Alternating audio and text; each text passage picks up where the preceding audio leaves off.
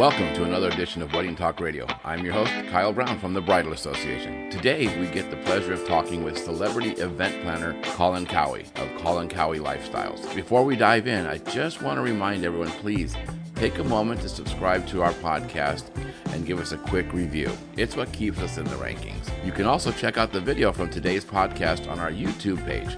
Don't forget to subscribe while you're there. All the show notes and links can be found on our website, weddingtalkradio.com. Now sit back and enjoy our interview with Colin. So today we have a very special guest. They are a celebrity wedding planner, Colin Cowie. And now, just to give you a little background on him, he's been doing this since the early 90s, even though he looks like he's probably just about 26, 27. He's originally from South Africa, and he's worked with people like Nicole Kidman, Oprah Winfrey, Jennifer Lopez, stuff like that. And he's, of course, just an all-around international celebrity wedding planner. He has his finger on the pulse of what's going on. And so I'm just going to turn it over and welcome. Thanks, Colin, for joining us. Thank you, Carl. Thank you for inviting me to be on the show today. Happy to be here. It's amazing how the world, you never know what's around the next corner. So if I just rewind the clock a little bit, in February, I got married in South Africa, and I planned a 10-day wedding and had 176 guests travel from 17 countries around the world. And it was epic from beginning to end. I mean, I was pinching myself. I was so excited because I knew after the wedding and the great honeymoon, and I was headed to the Middle East to do a big speaking engagement. And I realized after it, I was coming back to the busiest fall with the most amount of parties and events, a new television show in production. I'm writing a new book. I've got all these consulting programs going on. And then all of a sudden, the world came to a grinding halt, literally. And we were all sent to our homes. So the interesting thing is, I'm in the exact same position as most people who are listening. I'd probably say that I had the greatest beginning of the year, and it'll be a slightly humble ending to the year because every single one of my events has been moved to 2021. And I love the idea of community versus competition. So every Monday I speak with 20 of my formerly known as competitors, but now my very good friends. And we're all in the same boat. We're all going through the same thing at the same time. So if we look at where we are and where we're headed, back in early March, I think there was complete confusion and chaos. Some people thought this was going to go away very quickly. Some people thought there'd be a vaccine in 3 months. We had certain people making tons and tons of promises to us, none of which came to fruition. And then we went into confinement, and all of us were sent into our homes, not just us, but every single person on the planet. This has never happened in our lives before. No. It's a very crazy phenomenon. So then I think we started to ask ourselves, why? Why were we sent here? And I think if we can just get a little spiritual and philosophical for a while, I believe to each action there is a reaction. And I think that maybe we've been sent home because we've forgotten to be humble, and we've forgotten to have gratitude for everything. And I think there's a lot of those two elements missing in so many areas of our life. We move too fast, we take things for granted. And it's incredible to see, but I have used this time so well. I've traveled 15.5 million miles around the world in search of the very best and the very finest on behalf of my clients, and to also satisfy my curious nature. So I've never, ever been in one spot for 55 days before. And it's interesting, something happens, after you've cleaned out every closet and you've gotten rid of all the shoes and the suits that you haven't worn, and you've washed your seats 10 times. You've learned how to use the iron again. I've been cooking amazing dishes, and dishes that I haven't cooked in years because it takes so much time to cook. And I think this is one of the things that we're really missing out on. We run from one thing to the next. I remember we used to watch television shows, and you would watch one episode a week and you would stay in it for 3 months of the season. Now we binge watch something in 2 days, and we just voracious appetites for content and anything that comes our way. So I think we really are, and we'll figure it out. Each one of us individually will figure out what is the great realization? What is my take home from this? So I think we have to ask ourselves that question, why? And then I think we've all figured out where we're at, and now we're in the process of what does re-entry look like? and how our industry is being affected, and what are the things that we need to be doing. Some of the things I'm going to mention now, I hope everybody has done already, because it's so important that we keep our runway as long as possible. And in order to do that, when you say your runway, I mean it's the ability to keep your business alive. Okay. So you need to cut and slash every single expense that you have. You know, let the government pay unemployment because they have deeper pockets than you have, and they can take care of your staff longer. Go to your credit card bills and tell them you don't want to pay for the next 3 months and you don't want to mark against your credit. Go to your mortgage and say you want relief for 3 months. I went to my corporate landlord, where I have a full floor here in Manhattan, and I reduced my rent from 10x to 2x. Right? Nice. But at the same time, we also want to figure out, do we need all these resources when we come back? I'm going to get back to that point. So go to every single area where you possibly can and cut your expenses to an absolute minimum. Because our business is to get fatter and fatter. You bring another person on for this and another person on for that, and all of a sudden we're top heavy. So I think we're in that situation now where we've figured out what can we do to give us the longest amount of runway possible. And you can only do that by cutting your expenses completely. And it also gives us an opportunity to think, what and how can we use this downtime effectively? You know, let's think about staying in front of your clients. What are the things you could do? Go back, and the interesting thing is, you know, nobody spoke to anyone for the last 5 years. We just texted everyone. I've been picking up the phone and speaking to my clients. The good thing is they always answer the phone because they're sitting at home with nothing else to do, right? So it's been fun to talk to people, and I think it's important to stay in front of people's minds, to stay on the radar, stay in touch with your clients, stay in touch with your creative partners, stay in touch with your vendors, you know, find the best pictures of your last parties and send them to your clients. If they're really good clients, have that picture made into a jigsaw puzzle and send them a jigsaw puzzle that they can use, and that jigsaw puzzle could help them kill some of the downtime on their side as well. These are all things that keep us in front of our clients, and I think it's an important thing to do.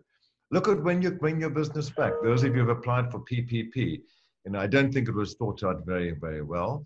I've received my PPP funds, but the interesting thing is, if you look at a graph, like our business was like this and it stopped like this, right? Overnight, we went from 120 miles an hour to 0, right? So now the PPP have told us that you need to bring all your staff back and bring them back at 100% at 100% salary, right? Right. So, and you've got 2 months of runway. Well, the parties didn't come back the way that they stopped at 120 miles an hour. The parties are going to come back gradually over the period of the next year. So how do you use that money effectively? Right. I think you need to figure out, how do we do more with less? Do you need as many people if you have? Could you get more productivity? Could you get them to double up on some of the skills? Can you reduce the amount of rent? Do you need the amount of space that you use? What does your business look like when you come back from the coronavirus? Okay, and a couple of things have to happen. You know, are your staff going to want to get onto a train or a subway and put themselves at risk to get to the office? And probably not. We've also read that when in the office, we want to make sure that we've got social distancing between the different bays. We've also learned that millennials tend to be more productive when they work from home. So maybe we come up with a new working arrangement where you work at home for 2 days a week and you're in the office for 3 days a week. The days that you are traveling to the office, maybe you have scattered travel hours, so you're not traveling in peak times. So we need to look at all the things we can do to make our teams comfortable and safe to come back into the office. And if you're working with a staggered arrangement like this, you might not need the amount of space that you're going to need. Right. So I think then we also have to figure out, what is the dialogue that we need within ourselves to get ready for the comeback? Okay, so the first thing we need to do is what I started talking about, is like we need to get our office spaces up, healthy, and in a great way to receive our staff. So the first tranche is to like really work hard to create a safe environment that your team are going to come back and going to work with you, dedicated, with confidence and with style. The second thing we need to do is now give the team education on what are the coronavirus protocols and principles moving forward. Like, how do we greet people? And how do we feed people again? We know that you're not going to be going in there to shake hands and to hug people like we did before. No one will ever shake a hand for the next 5 years. Christmas, right? We're not kissing or hugging anymore. We're not serving warm nuts. There won't be buffets anymore. So we have to come up with what are the new protocols and then make sure that our teams have the right vocabulary and they know exactly how to answer questions. The last thing you want is some waiter giving the wrong question, the wrong answer, and sending off alarm signals. So I think that's the second area is how do we prepare the teams to go into the workplace with all the tools that they need, from gloves and masks and hand sanitizers and protocols with regards to serving food. And I think the next area is what does the event look like when we come back? Okay. And I know that I've done and participated in virtual parties and events. They're happening right now. I call it the big band-aid because there's a reason we're in this industry. There's a reason why we love parties and weddings, because there's something happens when you look into someone's eye, when you can smile at someone's face and you can cheers them or drink a cocktail with them. I believe that is the goal. We will get back there. It might take 18 months to 2 years before we do, but we have to now figure out what are the protocols that we now put, this is the third thing, in front of our guests so that they feel that we've done all the right work and that they can entertain and be entertained with confidence and with style. So what does that look like from an event planner's point of view? 72-inch round table. We used to put 10 to 12 people at a 72-inch round table. Yeah. And now recommending you put 6 people at a 72-inch round table. What does the dance floor look like? Is the dance floor going to be put into 10 by 10 sections? Will there be little pop-up dance floors and stages? Right? And then what happens when people have had too much to drink and they forget about social distancing? Right? How are we going to handle those situations? Do we have the social distancing police, a couple that go around and remind everyone? Because we've already seen them want to shut down the beaches in Miami already because people are ignoring this completely. What does our food service look like? We know there'll never be another buffet again, thank God. I'm not a big fan of buffets. I always think that the buffets bring out the worst in people. Yeah. You've got 30 feet of food, and there's this syndrome that takes over. It's the vulture syndrome. If I don't put it on my plate now, it won't be here when I come back the next time. Yep. So the meat and the fish and the chicken and the shrimp and the meringues all on the same plate. You might as well put it in a Cuisinart and put a tube down your nose. It takes away from that experience. So I think the idea of doing these curated food stations where one plate we made at a time for you behind a shield is going to be much more cleaner and much more socially acceptable and within those guidelines. And I'm sure each state and each county will have what their own guidelines as to what we can and what we can't do. So now we have to think through very carefully from the time your guest arrives to the time they leave, what are all the protocols that we need to put in place to get them to come back. So now then let's have a look at the group of people who are our customers, our guests, our consumers, our owners, who are going to come back. I think we can divide them into 3 categories. The first category are those, like most of us on this call right now, who've been at home for 55 plus days. We want to go out. We want to go and see some fresh blood, and we want to get some entertainment. And so when the country club does open or the restaurant does open, we want to go there and make sure that we have a great experience. And if we feel safe and we feel it's fun and we feel we had a really good time, we'll tell group 2. And group 2 aren't doing anything until they see what group 1's experience was. Right. So if we have a good time, and it's safe and it's glamorous and fun and chic and elegant, group 2 will come running. And I think they will come because group 1 had a good time. Group 3, I forget about that. I don't think group are going anywhere. They're not going anywhere till there's a vaccine and this whole thing has been cleared up, which, as we've been told, it could be September this year, it could be 2 years, and yesterday they said there might never be a vaccine. So right. The one thing I'm learning about this is we were all speculating, 55 days ago, what was going to happen. And now we know less than what we knew back then. That's true. Yeah. Completely. So I kind of think that's kind of my snapshot as to where we're at with coronavirus and what it's done to us and what the experience has been for all of us. And what are the things that we're doing right now? And it keeps on bringing me back again to, we have to learn what the great realization is. Yeah. Because I hope we don't leave. I hope we don't forget this. Never before has mankind been sent home for 60 days. Never, ever once in our lifetime. Never in the history of the planet. So I hope that the good things that we learn from this are the things that stay with us. And I believe if we do all the smart things, we're all being put to the test, we'll look back in 18 months' time to 2 years' time, we'll look and say, wow, I'm running the best business I've ever run. I'm doing all smart things. I'm running smarter, safer, leaner, more efficient, and I've learned a whole lot more. True. I think that there's always a silver lining to all of this, you know, whether it's coronavirus or it is the downturn that we had several years ago, or it's 9/11, or you can go back as far as you want. There's always tragedy that comes around in our lives. And it's an opportunity to grow. I mean, there's even new business possibilities. Victor, who's in our studio audience here today, he not only does he do tuxedos, but he also has a server business where he provides servers to caterers. And I think that's a growing area that he's already been doing for a long time. It's a brand new thing, but it's exciting that he's had an opportunity to provide a service that is probably going to become more valuable now. And I think, you know, we also have to look at how parties and events going to come back. I think they'll come back slowly. You know, it'll be dinner parties for 20, 25, 30 people, 40 people, a cocktail party, then 50 people. And then as things start to get more and more relaxed, we'll start to build up again and get hopefully back to a point where we were in the past. But, you know, it's true as to what Victor is doing.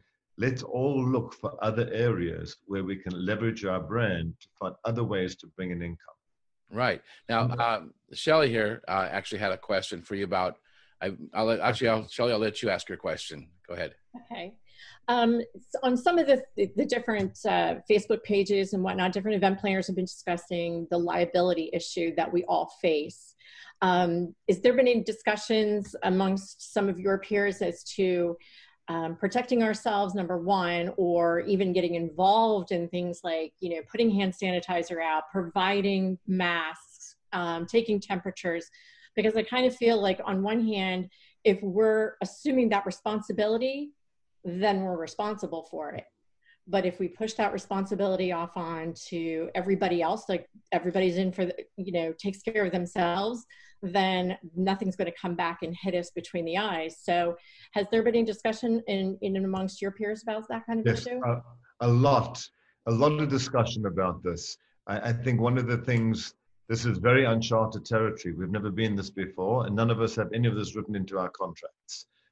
So I think first, and I think there's going to be vulnerabilities from and exposure from a lot of different angles. First of all, you know, there's the wait staff. You know, I got this virus when I was at a party, so you're liable. Am I liable? Am I not liable? You know, were they tested before they came? Were they not? Were they given all the safety measures?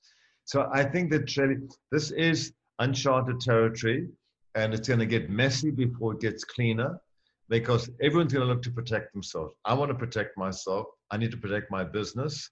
Okay, I want to make sure that I don't have some client that comes along and says, I got coronavirus at your party. How are you going to prove it wasn't me? Well, I can prove that it was your party because this, and this.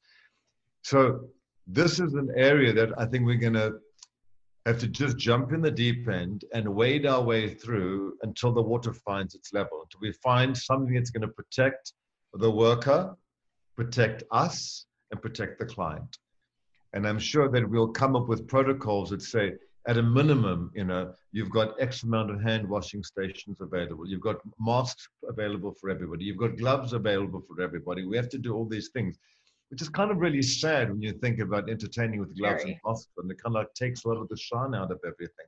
Mm-hmm. But I keep on saying, you know, love doesn't wait for anyone, and love never goes out of style. Yeah. So we have to do these things. It'll be interesting when we look at the chronologies of fashion in 15, 20 years' time. You know, when they say the 20s, 40s, 60s, 80s, 2020, you'll see all of a sudden these masks decorated in feathers and jewels and tassels and fringe, whatever, as we start to glamorize the problem. But getting back to your issue, I think it's going to be push, shove, and take from all different directions. And then, of course, then you're going to have the venue say the same thing as well, because I've just mentioned 4 entities. There's probably another 4 that anyone can point fingers at, right? And we live in a very litigious world. So I think we need to leave this to the attorneys to figure out and to come out and find us a way that there's a common language that would be able to serve and protect all of us, or exonerate us completely. And I would imagine that there are going to be certain levels that, if someone arrived at your event and they were temperature checked and all the things were in place, well, then they can't point a finger at you. But if they arrived at the event and none of those protocols were in place, you're now liable and you're now vulnerable and you've now exposed yourself. Yeah. So I think it's, we need to look really, really hard and find all the opportunities we can to install confidence and install safety, and then add a layer, glamorize those protocols. How do we make them chic instead of like the gloves being blue like you'd see in a surgical procedure? Maybe they're flesh colored, or maybe they're black, or maybe they got black and they've got manicures painted on them with a big diamond ring over it. Or maybe our masks will have for women with moustaches. I think we have to have fun with this. We're a little lighthearted. Why not? So what do you think about masks where the bride and groom have a zipper? So they wear it up the aisle, and as soon as it's time to kiss, they unzip their mask. Shirley, I think it's the worst idea in the whole. I think it's a terrible idea. I think the bride and groom should not be wearing a mask. They could walk up the aisle on their own. Imagine those pictures showing your daughter in 20 years' time. This is mom in a mask. This is mom with a zippered mask. This is mom kissing dad. It's a little light humor in the thick of things. Yes, of course. Thank you, Shelley. One thing just to note, real guys, for everybody who's here, in a couple of weeks, we actually have an attorney coming in who's going to be talking all about different protocols and things that we can put into our contract. So I'll let you guys know about that when that comes around. Just something to help us out. Colleen with the Fairy Godmother Foundation and also a event planner has a question for you. Hi, Colleen. Hi, Colin. How are you? Very good, thank you. Happy to be here today. Thank you for being here with us. We actually met several years back at the ISSE conference in Carmel. Oh, that was a good one. I remember was great. That. We did a lot of drinking, if I remember correctly. Don't tell, Colin. I remember I was on the stage presenting and people kept on sending me tequila. By the end of my hour, I could hardly join a sentence, but I really was having a lot of fun. It was really fun, and you were great. I mean, I learned a lot from you at that conference, really about not calling vendors and calling them creative partners, and just taking really good care of our business partners. And that was a big takeaway for me from you. But I'm curious, in your eyes, we've got a lot of fall events that were kind of in this holding pattern. Do you think, would your recommendation be to say, okay, go ahead and move them? Like, just don't chance it. Like in New York, they're telling us that you can't have events with more than 50 people in a room. So I would imagine that there's not going to be a solution by the end of the year. Okay. I have one event for December, the 27th to the 30th of December. It's a wedding that we're still holding on to. I have a pretty good idea it's going to move. Every single event that I've had this year has moved eventually. And a lot of the nonprofits kind of like stay in the game and say, let's wait to the last minute. And then we ended up actually moving everything to next year. I think it's better to be safe than to be sorry. And as the planner, I think it's your responsibility to go to the client and say to the client, listen, I really need every cent for my business right now. But I think you're going to have a much better event and a better turnout of people if we have it next year. Like you might go ahead and say, I'm going to do my event. My event is for 150, 250 people. But do you think 250 people will think that you've done a good enough job and it's safe enough for 250 people to come to that event? Okay. Because you want the guest experience to be a good experience, right? Right. And literally, when I speak with my contemporaries, I mean, every Monday at 4 p.m., I speak with all of them. And there's like 20, 21 of us on the phone every Monday for an hour. We're all in the same boat, every single one of us. And there's very little work left this year. There's some of them were doing remote Zoom graduation parties and things, but nothing that's really going to move the needle. And do you, Colin, recommend calling each one of them individually and just kind of softly selling this idea to them? Because right now my brides, a lot of them are just being very stubborn and they don't want to move. But I need the way that I've done is, listen, I just need to have, sometimes you have to have the difficult conversations. I need to have that conversation with you now. We're in the beginning of May. Your wedding's in October. This is what's happening in the rest of the industry. This is what's happening in the travel space. This is what's happening in the event space. I'm not saying we move it, but I'm saying we should be prepared to move it, and we should at least look for a spring date. Okay. And today is the 6th of May. I need to make a decision on the 15th of June. Okay. Right? And that way you can give them a decision. I want to do this for you. I want you to have a great wedding, but do you really want everyone at your wedding 6 feet apart wearing a mask? Okay. Yeah. Thank you. Pleasure. That's good. I like that. So how do you see us reinventing ourselves going forward? I mean, again, like we talked about earlier, it's an opportunity to make changes, cut the fat. And that's one of the things I thought was really interesting that you talked about a moment ago was I kind of thought about early adopters when the new iPhone comes out or the new this or that. There's those first wave of people, and then those that go, oh, it works. Okay, now I'll take advantage of it. And on our end, we are bringing in a decent income. We're making a good living. So we go ahead and get the extra this, or we do this, that, and the other things that we don't necessarily need that we cut back on. So those things are great ideas on trimming the fat, so to speak. But on reinventing ourselves after this, what do you see? What are you doing? What do you think is good things to do? For me, my big focus is to keep my business healthy and to keep my business awake, open, and alive, and to do it with the team that I have in place. I might have to trim. I think we all do. As I said earlier, and I don't think this PPP was well thought out at all. This was a great idea, but nobody really went down onto a granular level. Maybe they'll make some adjustments. Maybe they'll do a second one. But for me, my biggest take home is running my best business and being able to present the best version of myself, and to be able to use this downtime to do everything from cleaning the office to going through the files, updating your website, updating the galleries, all those things that you haven't had time to do in the longest time. Make sure that the pencil is sharp, you get to dot the I's, cross the T's, and get ready for a comeback. Realizing that it's going to be a very gradual comeback, right? It's not going to come back with 100 events overnight.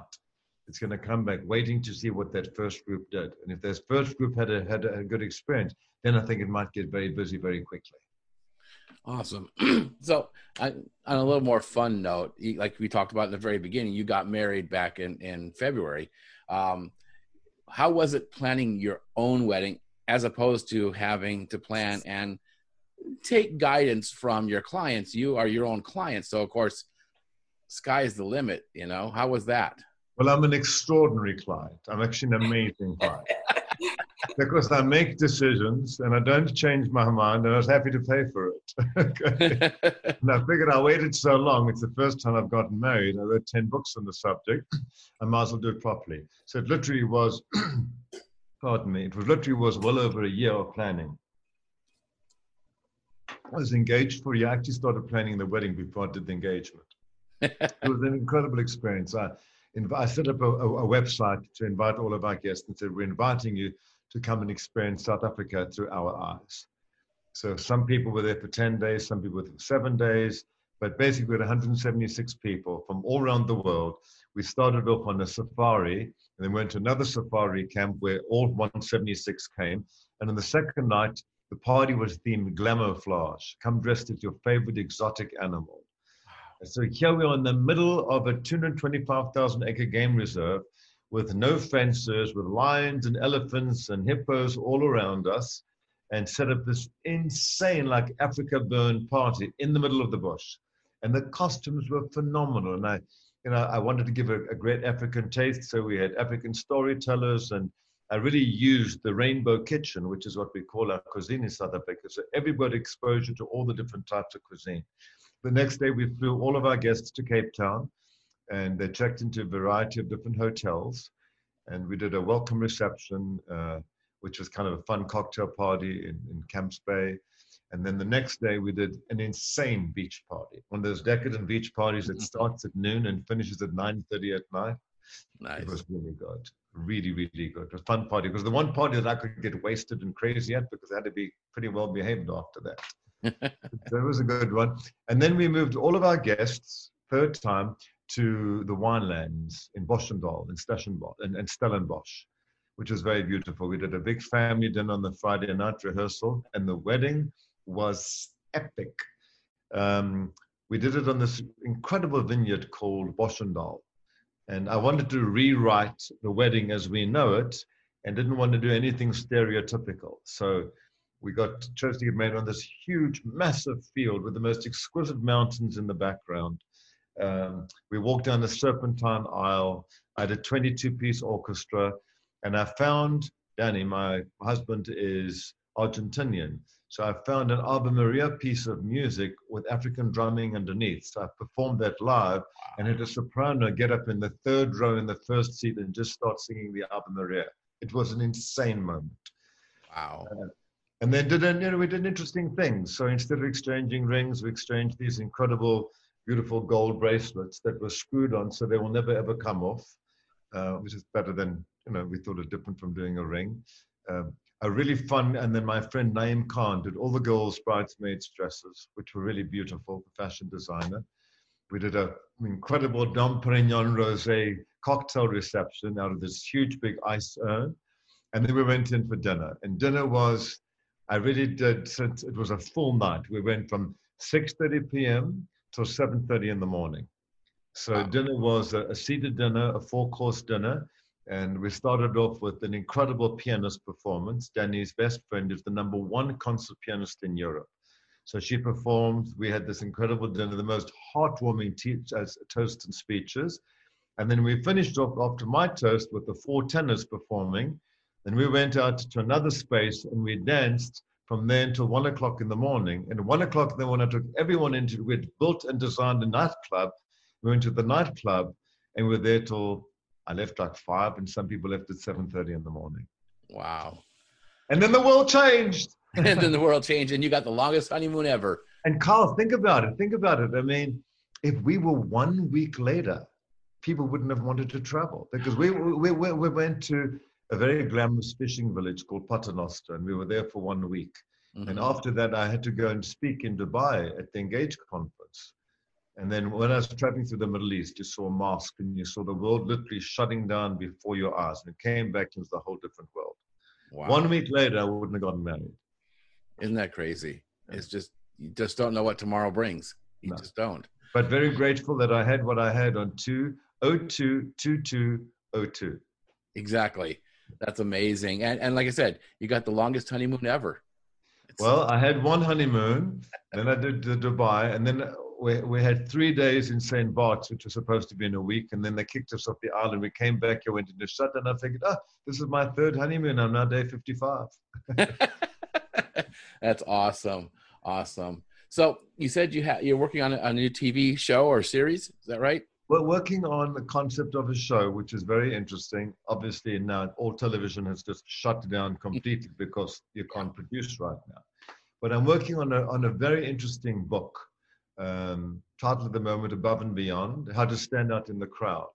And the reason I started writing this book, it's being published, I have a major publisher behind me, was I think we're at a space in the world today where there's more products and more services than we will ever need, right? When you look at the amount of luxury product coming down the market, it's like that's the amount of services. But the consumer base is not growing in proportion to the amount of product. So you're either going to develop the best product and charge whatever you want for it, or you're going to fall into the masses and get what you can. I think that the COVID-19 has fast-forwarded that by 5 years. Yeah. I mean, there are 17,000 airplanes on the ground right now. And an airplane is designed to be in the air, not on the ground. That means that 17,000 planes are not earning every single cent that they're in the air. And we've heard that only 50% of them will come back. And that of those, majority of them will not bring back all up to 70% of the international routes. So traveling the way that we used to travel is over. Also, it's going to get a lot more expensive because they're going to have to lose a third to a half of their seats to be able to have social distancing, or spend a lot of money in building these plastic booths that go around with, 2 seats to the front and 1 to the back. I think this is all, and nothing is going to happen until the airline industry has proven to us that it's safe to fly. Just like we're talking about what the protocols that we need to do, that's what they need to do. Otherwise, there'll be no destination weddings. Who's going to want to get on 3 planes to fly to a private island somewhere, or to an island somewhere for that matter? So I think, that airline industry is changing. We know that 20 to 30% of the hotels and restaurants will not open again. So there's going to be so much ground floor real estate available in all these cities and countries. And I don't even think we've realized what a loss we've had, because some people are still holding on. But by the end of this, there'll be a major clean out, which means that my book, the premise of my book, was just fast forwarded by 5 years. Yeah. So I think, the opportunity here is really to be able to deliver proactive customer service and hospitainment. I think those are 2 areas that will allow us to stand ahead of the crowd and be able to get what it is that you want, need, desire, and most importantly, what you deserve. Yeah, for sure. That sounds like an amazing. And when are you hoping? The book is ready for publishing end of next year. Okay. And now, of course, I'm writing a layer of COVID that fits on top of this. Because, I think this is around for a while. And, it's how do we deliver customer service proactively, but now safely and elegantly as well. Adding those 2 years to it. We've got a lot ahead of us to think about and work on and prepare for, really. Like I said, because you said and we all agree, the industry is changing because of this. If there's one thing I know, is that the consumer comes back smarter every single time. I've been through 2 crashes in the 80s. I survived 9/11. I survived 2010. So here's another one, right? And I think these put us to the test. And having survived these, you learn what your best business practices are, because you'll always find light in the dark, right? Because business leaders, that's what we're meant to do. To be able to keep things positive and to keep our collective positive, so that we, kind of manifest that type of environment around us. Yeah, for sure. All right. Well, is there anything that you want to share with us, or I can open up to questions real quick if somebody has a question for you? I'm happy to open up questions. We're into this for 40 minutes. It sounds like a good time. Yeah, exactly. So does anybody have a question for Colin? Colleen, would you like to ask something? I was going to go ahead and bring you in. I can see you there. Sure. I would love to know what your favorite event has been to plan, Colin, and why. Besides your wedding. Yes. Those ombre dresses were beautiful. It was so much fun, because I woke up at 4 o'clock every morning, and I had a team in my 2 of my best producers are out on the West Coast. So they got the information. Then I worked with my creative team here in New York, and then I had a team in South Africa. And every day I was like, oh my God, what's he got for us now? And it just got bigger and bigger and bigger. And because, it was our greatest hits, not our latest hits. There were no plus ones. It was 176 people. It's what I set out to do in the beginning. And every single thing went exactly like we wanted to, according to plan. I never ever thought I was ever going to get married. I kind of thought, like, we're in the business, this is what we do. We do this for other people. I didn't realize it was going to happen to me one day. So, and I had the best time. And I kept thinking, oh my God, what do I do afterwards? What do I do afterwards? Survive a virus. Yeah, that's awesome. I thought I was going to be able to showcase my wedding and all the one. I felt a little embarrassed showing all these glamorous pictures, and half the world is like, having an adverse reaction. So that was by far my best event, without a doubt. And I'll ride on that one for a while, I'm sure. Absolutely. But my usual answer to that question is it's the next event, right? Because that's what your client wants to hear, and everyone wants to know that that's real. And that really is where your focus is. It's on the next event. So my next big event that we had was a wedding coming up in London. So it moved from London. We postponed the date to later in London, and we postponed it to a springtime. And now I said, you know what? We shouldn't be doing things in other countries. We should be spending locally. We should be supporting our local economies. That's where we need to spend the money. So I've kind of convinced 3 of my clients who wanted to do things out of the country. I said, let's do it in the US. I said, we have a huge country here that we can do anything we want. But I think it's time we supported the local economy versus going to support someone else's, because we know there's a price tag for everything. That is absolutely true. Go ahead. You speak on at a lot of conferences, and are there a couple of highlight conferences that you feel are, because I know Engage is huge, definitely a goal of mine to attend. Are there any other conferences that you highly recommend? I love conferences and I love industry events, because something magical happens when we get together collectively and we get to smaller groups, we get to talk, it's best business practices, and we get there to inspire and to teach one another and to learn from one another. So Engage for me is a fun experience. It always is. And I was one of the, I think I spoke at the very, very first event that they had in Turks and Caicos, and have been a big supporter for all these years. I think the DWP does a good job. I'm speaking there November the 7th in Greece this year. Bridlux out of London, I think they do a very good job. Some people focus more on B2C, so it's kind of like the consumers in front of the industry. Some are more B2B. I like and what I've been doing a lot now, a lot of my focus is on hospitality. I have a hospitality consulting company, so I really enjoy the International Luxury Hotel Conference, finding out what's happening there, best business practices from other people, because it's a big focus of mine on hospitality. And outside of this arena, I've worked as a creative director for several real estate projects, hospitality projects, and it's something that I love to do because I get to take my entire skill set and put it under one roof, and instead of it being over in 9 hours, and then with the 10 coming down on Monday morning, it's something that continues. This 35 years of intellectual property has turned into protocols and principles of how to run your best business possible. That sounds like the title of your next book. Principles and protocols. Yeah.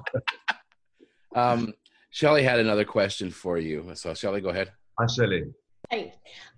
Is there a central source of information that you tend to go to keep you in the loop of what's happening in the industry? Just in terms of the direction that the industry is going in, or just information in general? No, not that I know of, and I'm sure that there are. But between the different speaking engagements that I'm asked to participate in, and webinars and blogs and Zoom conferences and things like this, it's kind of how I kind of keep my finger on the pulse. Mm-hmm. I'm also a big believer in community versus competition. Yeah. In other words, speaking with your competition, making friends with them, and finding out, because we live in a very, very, and we work in a very fragmented business. There's no barrier to entry. There's no qualification to become what we do. I think what I do is highly specialized. I've spent 35 plus years honing my skill to be the best that I can be in a variety of disciplines that all relate back to creating events. And all of a sudden, because we are just an event planner or a producer, you're not a gold standard or a silver standard or a platinum standard, I find myself now competing with this young girl, Susie Smith, down the road, who the ink's not dry on her business cards yet. She's got a lovely laptop on her pop-up office in the spare bedroom or above the garage. And she's got pretty pictures on her website, and she's got a staff of 1. I have a staff of 20. I have 3 different offices, and I've got to compete with her. Mm-hmm. Which brings me back to that point I said earlier. The one thing I know is that the client, the consumer, having weathered a couple of these storms, the client and the consumer always comes back smarter, right? And they always come back smarter because they're well informed, and they all want a deal. They want a better deal. I've already heard people say, "Oh, but you don't have any business right now." I said, "Yes, but I'm going to have it next year. And who do you think is going to keep me alive between this year and next year?" So you have the privilege of being able to work with me again. It's business. Because you think that this is what the service is worth to you, doesn't mean that's what you should be paying. And unfortunately, our industry is so fragmented, and because no one's talking to anyone else, what's happening is each person tends to cost cut against the next person, okay, so that they can get that job and take it out of the pool. And all it does, it brings the profits down like this. And we're seeing it in our industry, left, right, and center. Please correct me if I'm wrong. No, I totally You are not wrong. I used to charge design fees plus percentages plus hourly. I'm at a stage right now where the client's calling me saying, I've got this one, and this one. You're the most expensive. They're willing to do it for a flat fee for X amount. This is someone who told me that they don't do this, right? But the client is telling me they're in this situation. So I picked up the phone and I called her. I said, did you offer them this job for this amount? Because they know what you told me. Right? I said, we need to stick in this together to protect ourselves and to protect our profits. Mm-hmm. Because the client is very, very savvy and they come back smarter every single time. And the last thing we want them to do is for us to fall fool and let them to speak to three of us to play one against the other to go and cost cut so that I made 20 times more money I did 10 years ago. Yep. And I'm working 20 times harder now for half the amount of money. And it's kind of sad to see that there's no forum in our business where you could be accredited for, I've been in business for 35 years. I've done $25 million weddings. I've done $10,000 weddings. You know, I've worked on a staircase, the top of a building, and I've worked on the other side of a river. Right? Versus some girl who's got pretty pictures and a flashy website who's now my direct competition, and she's got a party of one. My overhead is millions and millions and millions of dollars, and hers is like the rent of a second bedroom. Yep. Mm-hmm. That is a big problem. I do agree with you. I wish there was a way to be certified or licensed for what we do. Take the time, because the barrier to entry is really small. And this is a conversation I actually had with Colleen back when she very first started. I asked the question, and she remembers because she brings it up once in a while. She wanted to get into event planning. And I said, so what does it take to become an event planner? And her conversation with me, well, you know, you have to have knowledge and you have to know that. I said, no, that's not what it takes. What does it take to be an event? And I asked the question a couple of times. And then I posed it this way. So what does it take to be a DJ? Well, you have to know music. I said, no, you have to have speakers. To be an event planner, you have to have a pencil. What makes you a good event planner is a whole different story. To have the knowledge to make those events special and to create those memories, that's a different story. But the barrier to entry is so low that we get flooded with people who undercut us all the time. And a lot of people think, you know, well, I need a caterer, I need a florist, I need a lighting company, and I need some entertainment, right? Yeah. That's bare bones. It's what we do with it, right? Yeah, you need imagination too. Between like someone who's hitting the play button versus someone who's sitting at the Metropolitan Opera, right? And you're the maestro for all these different pieces. When you think about it, we create live television, right? Yes. We don't have the opportunity to say, sorry, can we do that again? There's no take two in our business. No. And the amount of people that we work with and the caliber of work that we provide and the quality of people that we work with, you can't start a conversation with, I'm sorry. I mean, no. That just doesn't work, right? So we have to be the best of what we do. And we are masters of what we do. We're artists, you know. When I look at it sometimes and I think you've got all these different disciplines, we need to tell a story. We create experience, you know. The lights go up, the sound comes down. There's this experience, this food comes out. When the food is coming out, the volume is down. You know, the lights are a certain level. When we're dancing, the volume goes up, the lights start to move. You use all these things and they change all the time. They morph as we storytellers. So there definitely is an art in doing what we're doing. And for someone to be able to say to you, listen, but she's charging X and you're charging X, there's a reason. I'm really good at what I do. Absolutely. And I surround myself with smart people. I have an in-house art department. I have an in-house IT department. I run an agency. I can't compete with Susie Smith down the road who's willing to do it.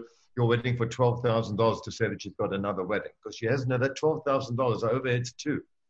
Yep.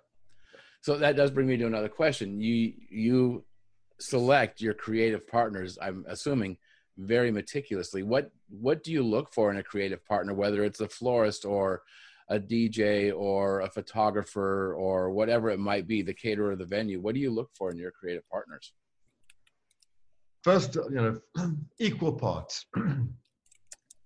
Talent obviously is very, very important, but you don't want talent without responsibility. So you want responsible partners who show up on time, who bring more to the table than need. They're willing to work with you on price in certain events. When you can give them more on other events, you do. And you really create a relationship that's fostered out of respect. Because without our creative partners, we are nothing. We're just an idea. So I like to communicate very closely. I rotate a lot of our creative partners. I don't just only work with the same people, and then your work all looks the same. A lot of people say, this is my cake lady, this is my flower lady, this is my then your work looks the same. So I'll prefer to design first and then decide who are the best creative partners to help me tell this story. So there's a coterie of them. And every Tuesday after an event, we do a debrief in the office. And we sit down and we talk to our team internally, and we do a complete SWOT analysis. What were the strengths? What were the weaknesses? What were the opportunities? And what were the threats? And we do that for each vendor and each creative partner that we worked with.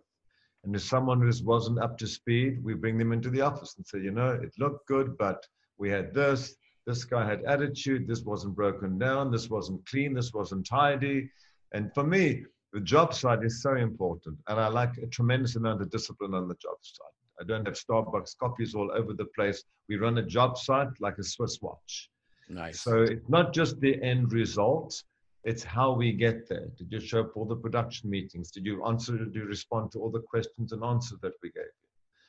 So becoming one of our creative partners, you need to be really good at what you do. You need to be a nice person. We want to work with nice people because we're in the business of making other people happy. Yep. And most importantly, have extraordinary talent.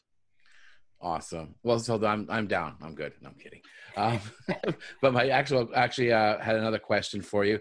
Have you ever thought about teaching a workshop type class where people can come in and be a part of it and learn from you? And also, do you offer any sort of like internships, for people to learn from you, like in LA or New York or wherever? In our New York office, we have interns. Maybe not this summer, but we always have a pretty robust intern policy. We have with our art department, our producers, general admin, and then also in our IT. So we probably take to sometimes 10, 12 interns in a year. Nice. Which is fun for us to do. And the first part of your question, I would love a forum. I love teaching. And I've, having done this across 5 continents, traveled 15.5 million miles around the world, learning what I'm doing, I think I could put a pretty good class together because there's just so many aspects to this. There's also 24 hours in a day. One has to figure out when and how, right? Yep. So the part that I do enjoy the teaching is when I speak, and I probably, last year I was probably 6 speaking engagements, major speaking engagements, and one in Turkey, one in Italy, one in Dubai, one in South Africa. So I travel a great deal and I present quite a lot. And it's not just the pretty pictures. I like to teach people about the business. That's awesome. I think that would be a phenomenal thing for you to do. And that may be another way to pivot or another sphere to your business, Sure. Is to be able to offer a master class or a workshop that leads into, we have your first two clients right here. But I think that would be a phenomenal thing to do, and even offer some sort of a certification, that says that they've had the opportunity to learn, from you. Yeah. A good thing. So this has been great. It's been phenomenal. I've had a lovely time. If you get any additional questions, you might want to forward them to us. Yeah. And I thoroughly enjoyed my time with you. Thank you very much, everybody. Well, I hope you enjoyed our interview today with Colin. Remember to subscribe to us on iTunes or Google Play or wherever you get your podcast. And if you want to check out the video from the podcast, you can find it on our website, weddingtalkradio.com, where you'll also find all the show notes, his books, website links, social media links, and anything that was mentioned throughout the podcast on that page. Thanks again, and we'll see you next time.